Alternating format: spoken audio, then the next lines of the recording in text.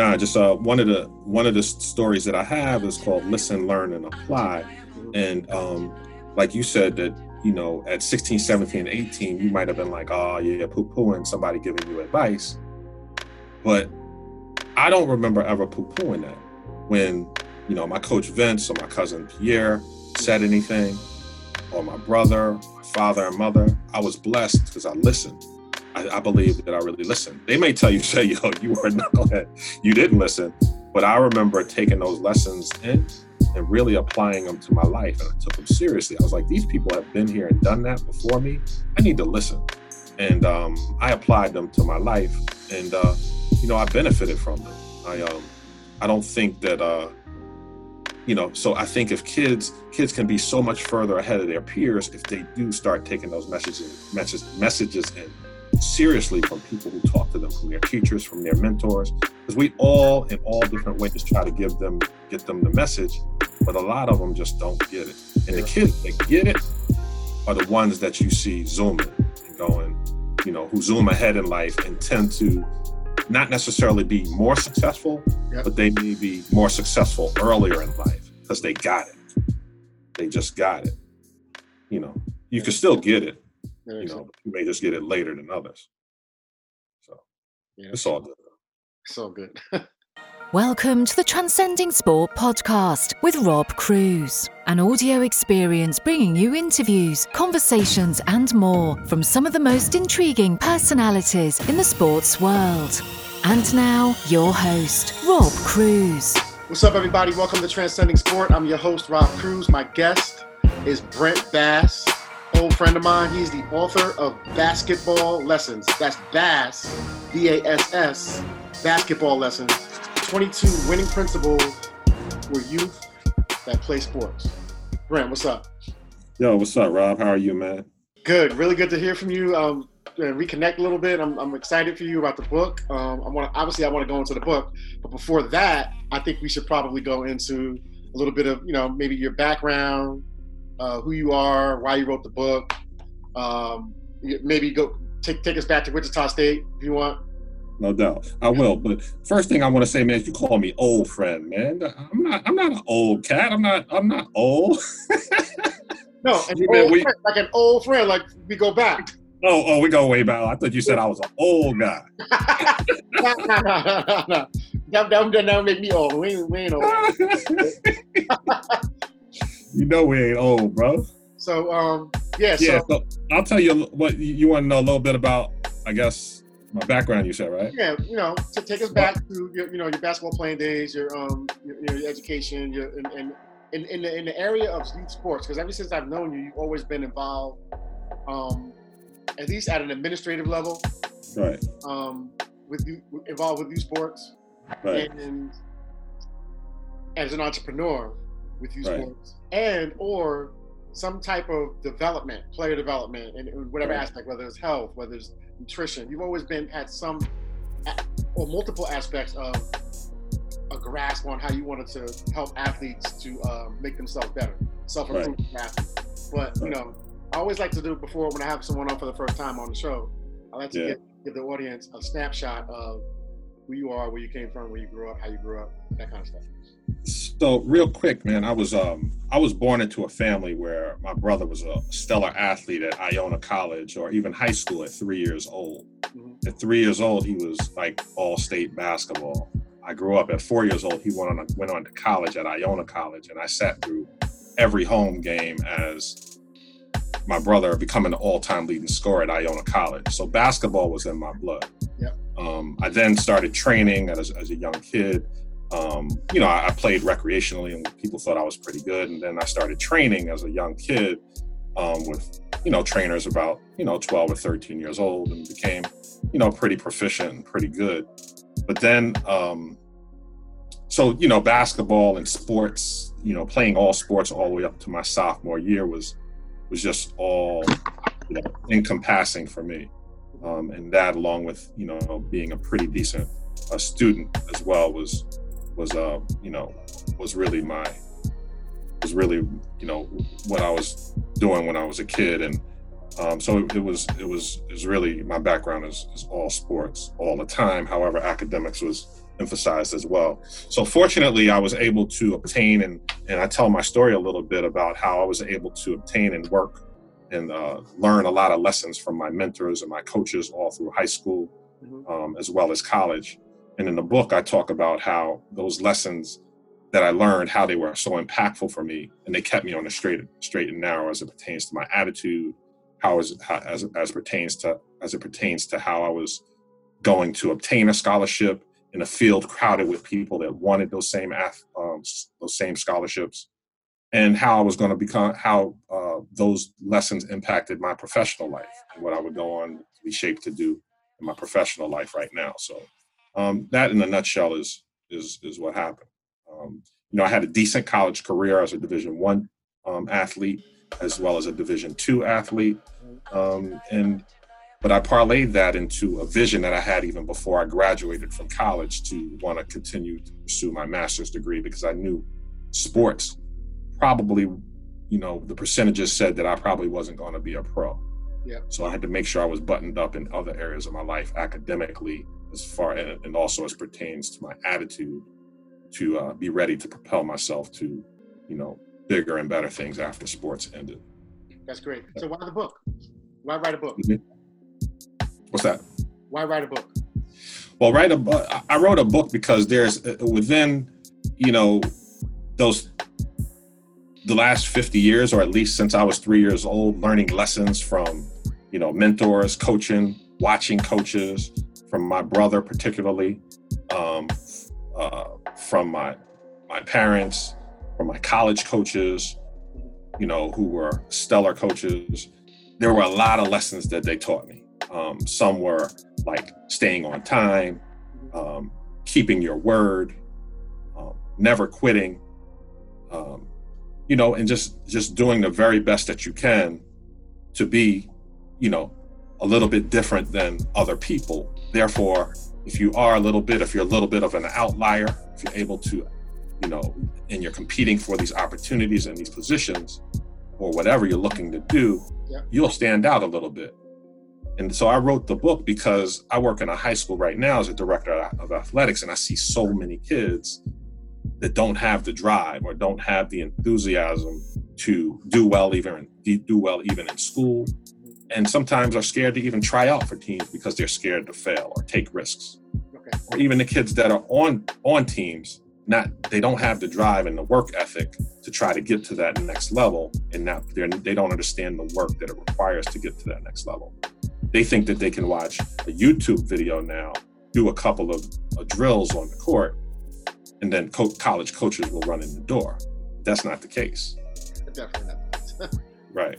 So in terms of, and I'm glad you brought that point up, because I think in a lot of schools, and I work in college recruiting on my end also, with individual players and their families, and I'm finding that a lot of the schools don't really take that initiative to kind of help educate parents on, okay, what should you be doing right now, maybe as a freshman coming in? Like, what are some of the things that you can actually do to make it more easy into that transition into the process of college recruiting and college selection. Right. So as an AD, who played sports and who played sports in college and who understands how the difficulties and how difficult it really is, and just the preparedness. I think we're living in a generation now where we're a lot more distracted than we were back when we were younger.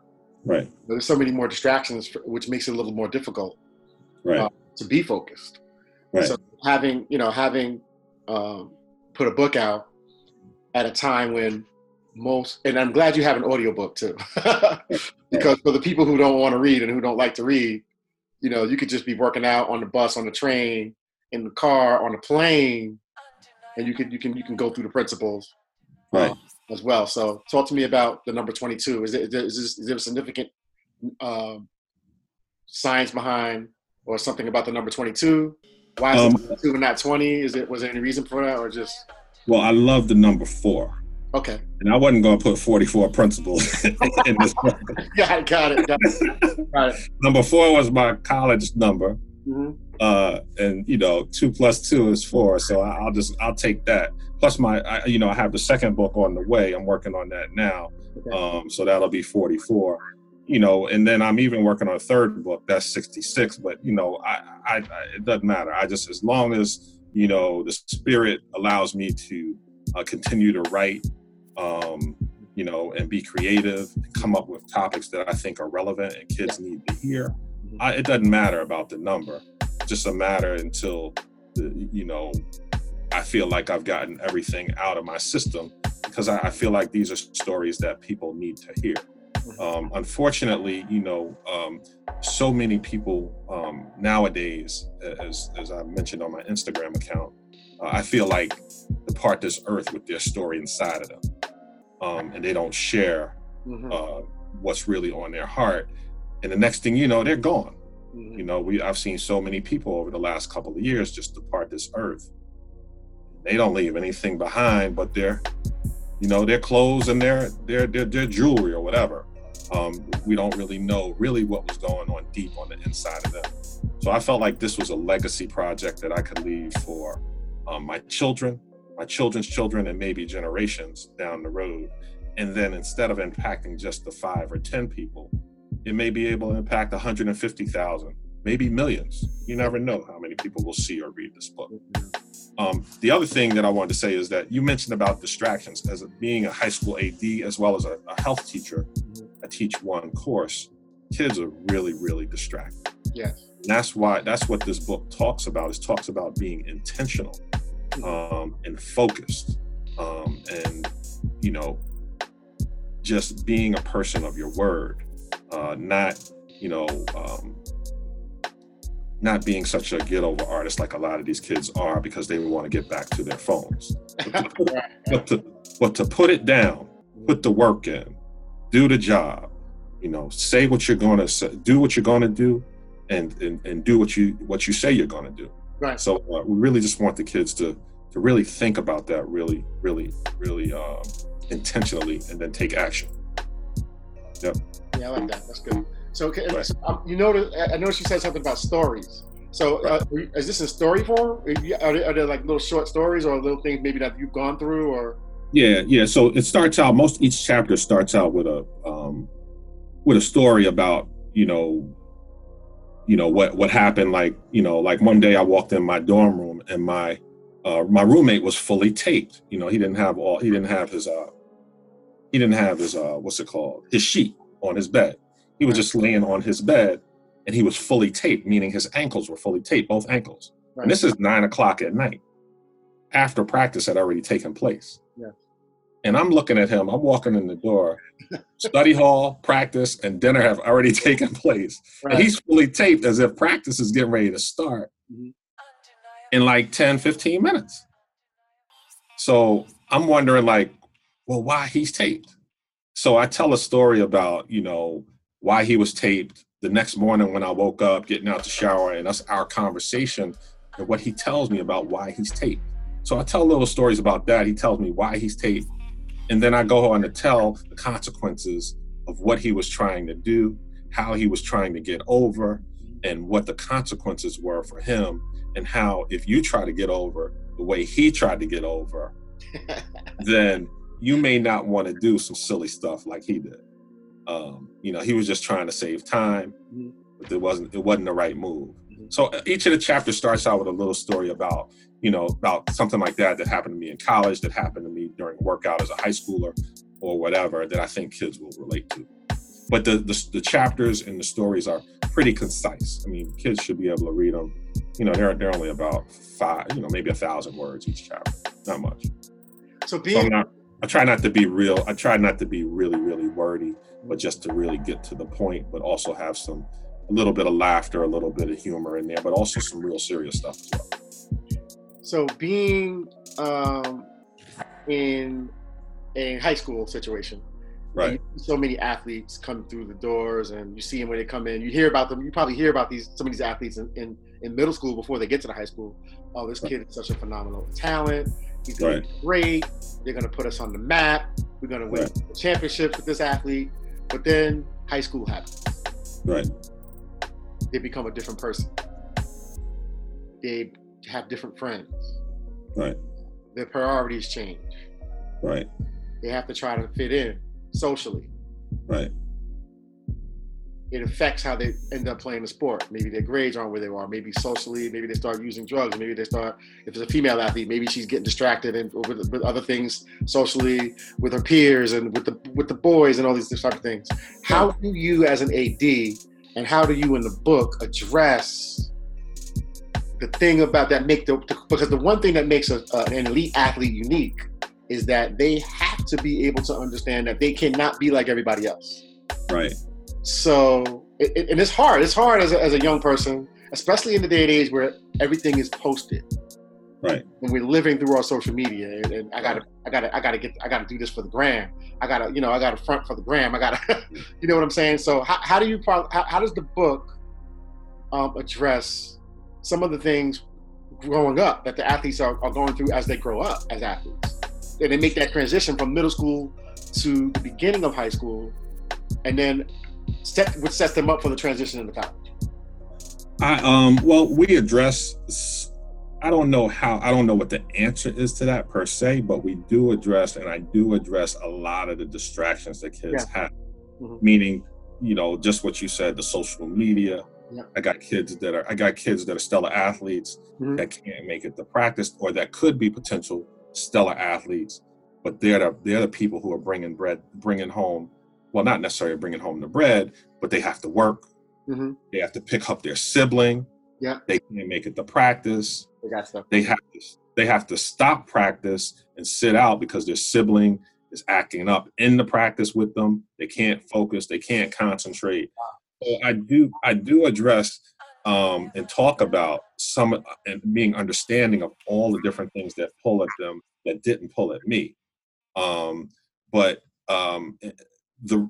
There's no real remedy for that I talk about, but I do say that if there's a way that you can do those necessary things or those things that are needed, that you can sort of manage your time and manage the rest of your life. So those things that are just wanted, those things that you just want to do, you have to put those to the side so that you can focus either on your studies or you could focus on your academic or your athletics. Mm-hmm. So meaning that, like even if you do pick up your young brother, you could still pick them up. You could still maybe have practice and focus as much as you can. However, when you get home, instead of being on YouTube or Instagram, if you manage your time right, you might be able to take those extra little bits of time, add them up like I did in high school, rather than watch the Cosby Show or watching sitcoms like most of my friends were doing, watching Friends and series of things that people tell me, you never watched that series? I'm like, I never watched that series because, guess where I was? My brother was coming down in the basement talking about, what are you doing? Why are you working out so hard? I had this little room and I'm sweating and doing 2-ball dribbling, and they're wondering and my friends are like, oh, the next day at the school, did you see Friends or did you see this sitcom or whatever? And I'm like, no, because I was working out. I was lifting, I was working out, and I set myself apart. So I think if kids analyze their time as I did, and for 2 weeks, I got this assignment in school to analyze everything I did every hour for 2 weeks. I looked it up and I said, wow, I have 2 or 3 hours a day where I'm watching Inspector Gadget. Why am I watching this? Why am I spending 8 hours a week watching Inspector Gadget when I could be in the basement doing 2-ball dribbling like my coach Vince and my cousin Pierre was saying, you gotta work out every day. So there's no excuse. I may not have had that many extractions, and kids may not have that amount of time, but there is time that they can use to focus themselves to work on their craft, whether academically or athletically, or quite honest, even in prayer, man. Just trying to get it done. Just talking about how much you want this and how much you got to make this happen for you, whatever it is you want to make happen. So I'm noticing in the subtext, the subtitle, we got basketball lessons. That's BASS. Mm-hmm. And I'm going to go back to that 22 before we finish, because I got something I want to share with you about 22. But let's go into it now. So 22, just so I've studied a little bit of numerology. I hope it's good, bro. No, it's very good, actually. Oh, nice. 22, as a matter of fact, 22 is like one of my personal numbers. Nice. Because I'm a 4 person. Oh, okay. Because I'm born on October 4th. Oh, nice. My son is born on the 4th. My nephew is born on the 31st. Like, seems like the people that I'm connected to, all throughout my life have been like 4 people. Right. Well, 1 and 3, 2, 22, 31. So Lloyd Strayhorn wrote a book called Numbers and You. You probably check it out if you can. And he's like, he's a renowned numerologist. He's been around for years. Yeah, I've heard of him. Yeah. So, and when he talks about the number 22, he talks about 22 and the number 11 being the master numbers. Really? Because they duplicate themselves, 11 and 22. Wow. 1 and 1 and 2 and 2. So he talks about the 11 being a master number on the mental plane, and 22 being a master number on the physical plane. Okay. And I thought it was interesting. That's why when I first saw that you had 22 principles, I was like, ha ha! He's dropping some numerology. But I don't think things happen by accident or by happenstance. I believe that's all for a reason. Right. 22 is the number that was given to you. Right. To put down. So that's a good thing. So when we talk about winning, I just want to talk about winning. Right. That word winning, because you got key words in this subtext that I'm looking at it. I'm looking at it with my third eye right now, and I'm like, okay, well, you got winning, you got principles, right? And most people don't govern themselves by principles. They govern themselves by just whatever happens. Right. So when we have actual principles, they kind of give us something that we can live by and structure how we move based on principles. If I have principles, if I'm a principled person, I'm going to move differently than everyone else. Right. Because if it doesn't align with my principles, then it may or may not allow me to get to success. And what I'm finding with a lot of young athletes nowadays is that they have the talent to get there, but they sometimes lack the character to stay there. Right. Right. And if you're not principled, you already know. So I like the principle thing and I like the winning thing, because winning, we all want to win. Everybody wants to win. And as parents, we want our kids to win in life, right? And as coaches, we want our athletes to win at life. Right. So talk to me a little bit about the whole, just if you can dig a little deeper, without giving away the book, without giving away a free book from someone right now, but talk to me about the principles that you had, that you're sharing with the athletes of today. Did it come from family members? Did it come from brothers? Did it come from some coaches? Or was it a collaboration of all? A pastor or a church leader or something that growing up? Like how did you become principled? Because ever since I've known you, you've always been principled. So how did you become principled? Who are the people that molded and shaped your principles to help you win? Yeah. First of all, God, I gotta give credit to God, because of course he made this all happen. He definitely was the one who was architect of me putting this book together. Second of all, the biggest influence on me was I would say my brother, Kevin Bass, who again was the all-time leading scorer at Iona at one point. My brother Kevin was a big influence, I think, as I mentioned on the top of the show. 3 years old, he was putting the ball in the hoop, and I was wondering, like, why are they cheering for this cat? He's throwing this ball in the hoop and everybody's going crazy. So he was my idol, because everybody loved him, character-wise, basketball-wise, professional-wise. He was a great guy. Then also, of course, my parents, my other brothers and sisters. But of course, a lot of my coaches, Eddie Fogler from Wichita State, John Thurston from Wingate University, now Wingate University, or Wingate College when I was there. And then my high school coaches and people that I just but people that have coached me from my first coaches have always talked to me about how good of a talent I was and how good of a kid I was, and that how basketball could take me far. And so when we talk about winning in the book, I talk a lot about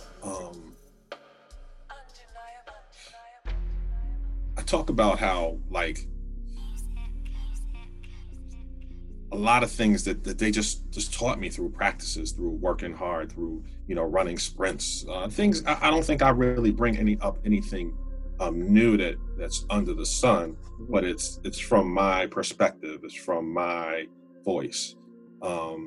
And I think that voice is a little bit different than what people have heard in the past, and I think that people will enjoy it. For instance, when I say winning, I feel a lot.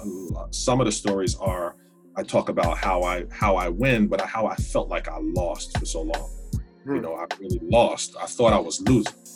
I thought that I was. I think it's not a depressing book, and it's a more of an uplifting book because there's stories in it that start off and talk about how people pushed me, but I just in a lot of cases didn't think I was good enough. But how it's all coming to fruition now, where as what I think spiritually sort of decided that I needed to get my word out about all the different things I've dealt with, the pressures of trying to be a stellar athlete, of training hard, of trying to get to the Division I level, of failing to be the all-time leading scorer at Wichita State like I wanted to be, of the conversations with Dave Stallworth, who used to be a Knick back in the day at Wichita State. I used to look at his jersey at Wichita State on the rafters, and he walked in one day and he was like, "Hey, what you looking at, young fella?" And I was like, I said, "I looked at your jersey and I think I want to be up there with you." But how that didn't even get close to happening, so, but how I continued to believe that there was going to be something good that came out of my story, even though I felt like I failed at Wichita State and in essence got demoted to go to Wingate University. I had a good career there, still was not happy because I was, felt like I failed at the Division, I level. Went on to have some tough experiences in the work world where I just didn't feel like I really fit in a lot of places, and then really found my niche as I continued to pray and believe and found my position and right where I need to be as a director of athletics. And then it said, I need to tell a story about how I felt like I was failing so much, but I really was winning with all the experiences I was getting and the tough times that I was going through, not only on the court, but off the court, professionally, moving around the country, trying to find the right fit as far as, did I want to be a college AD? Did I want to be any other type of profession as a fundraiser? And as a Parks and Recreation director, even though I was successful at it, I just really didn't feel like it was a good fit. And I felt like I was just still losing. But ultimately, all of them compiled, all of those things, negative thoughts and things that I was trying to find in myself, it was all compiling into one story. And I feel like I'm winning now. I feel like I needed to tell those stories that kids a lot of times just give up when they feel like they're losing, and they start smoking, they start drinking, they start not believing in themselves.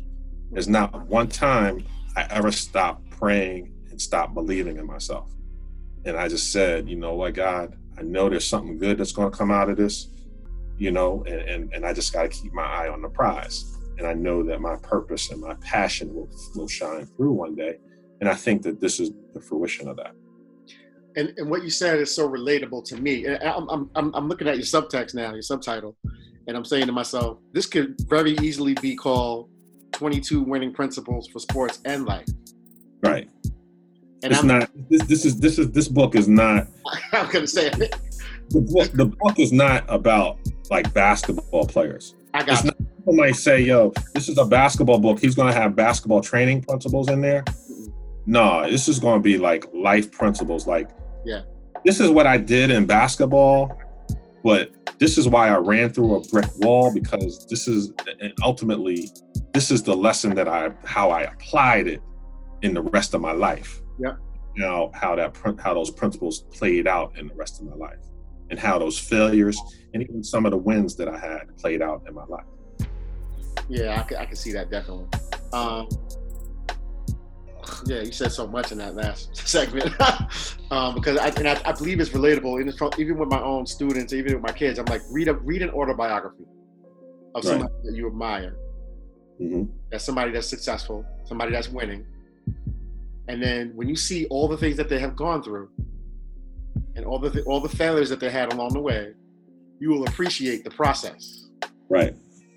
Most people don't appreciate the process, or they want to skip the process. But the process of failure, of having some losing, is important to actually, end up triumphant at the end, and in the end. So, This is great. This is good stuff, man. So I have a chapter that talks just exactly to what you just said. Most of them, actually a lot of them do, but I do have a chapter that talks to that. Yeah. This is good. So you said the book was coming out. When is that again? Well, the ebook you can pre-order now. The audio book, which I'm working on now, you might see a few bags under my eyes, but I'm finalizing that. That should be out and be ready for pre-order by November 10th. Yes. The paperback will be out and ready by November 10th for pre-order. However, on December 10th is when everything either ships or will be uploaded to your device once you make the purchase. And where do we find the you said pre-order is available right now for the audio, for the ebook, and where do we find that? Right now I'll send you the link, but right now at Amazon.com. Oh, Amazon, okay. You can get the pre-order. I haven't looked at other areas to get it out. I'll probably be putting it on Goodreads and other things like that. But right now, Amazon's going to be where it's at right now. Okay. It's my first book. I mean, I had to start somewhere. So right now, that's the primary. Yep. As I move forward and continue to learn this process, I'll have it more succinct for the one that I hopefully come out with on the following December 10th of 2020. That's great. Well, will you be available for speaking engagements as well? And either before the book, when the book comes out, after the book comes out. Yeah. As a matter of fact, I already got the day that I dropped it and told everybody that about me having the event, or not the event, but that I let everybody know on Facebook that I'm coming out with a book, and I wanted them to pick the cover. One of my friends called me and said, "Hey, can you speak on next Wednesday?" Which was yesterday. So I spoke to these kids yesterday about entrepreneurship and how a book can be their foray into entrepreneurship, because a book is an opportunity for passive income. Yeah. Put a lot of effort into it up front. And then, if people really like it and love it, hopefully by till I'm, 95 or even, have departed into the ether, people will still be able to buy it and even hear my voice, and my kids will hopefully still be able to benefit from it. But also I want to let you know this point too is I decided to donate a portion of the proceeds, 10% of any of the proceeds that I get to this organization called Little Lights in DC. It's an organization that helps kids to read. And helping kids to read, or helping kids to read, is really important to me. It's one of my things that I did as a mentor, as a young guy when I was in Ann Arbor. I used to mentor these young kids, and we focused on reading, and I really think that's important. So, I just want to give back. This is not anything I intended to, make a living off of, right? But something that I just wanted to leave as a legacy, but also as an opportunity to help others to be intentional, focused, as well as hopefully giving back by donating a portion of the proceeds to charity. That's great. And how can we get in touch with you if we want to follow you on social? Where you at on Instagram, Twitter, Facebook? I guess, well, you show me on Instagram, I'm at Basketball Lessons. That's at, I'm gonna be honest, man. You're not gonna see a lot of posts because I'm new to this, but I am being bold as a lion, as the Bible says, and it's gonna be at hashtag, I guess, Basketball Lessons or Basketball Lessons on Instagram. You can just find on my personal Facebook page at Brent Bass, and I have yet to develop the YouTube channel, but that's going to be the next modality that I get into. And I also have a Twitter account at Brent Bass. But Instagram at Basketball Lessons. And you can also check out my website at, of course, basketballlessons.com. That's BASS, that's 2 S's in basketball. Basketball lesson. I'm glad I got a cool last name, because not anybody could come up with that title. You got that right. It worked perfectly. And I'm really glad that you were able to come on today. This has been great. I'm very excited. I'm very happy for you, and I'm very glad that you were able to get out there into the book world. And I'm hoping that you'll have so many more opportunities open up because of this. And again, you have great people who have great things to share, and sometimes they don't share them. And just to be able to be emboldened a little bit and say, hey, you know what? Go ahead and I got something that I think that people can benefit from. And from what I'm understanding, it seems like we all can benefit from this book, whether you're an athlete or not, whether you're a child or an adult. And right. Because it's sports and life. And a lot of times the two kind of, they kind of mesh together. They kind of intertwine, Right. So, again, congratulations. Looking forward to a bunch of copies. I want to make sure that all my people know that this is available to them. And I wish you the best. Thanks for coming on. Thank you, brother. I appreciate it.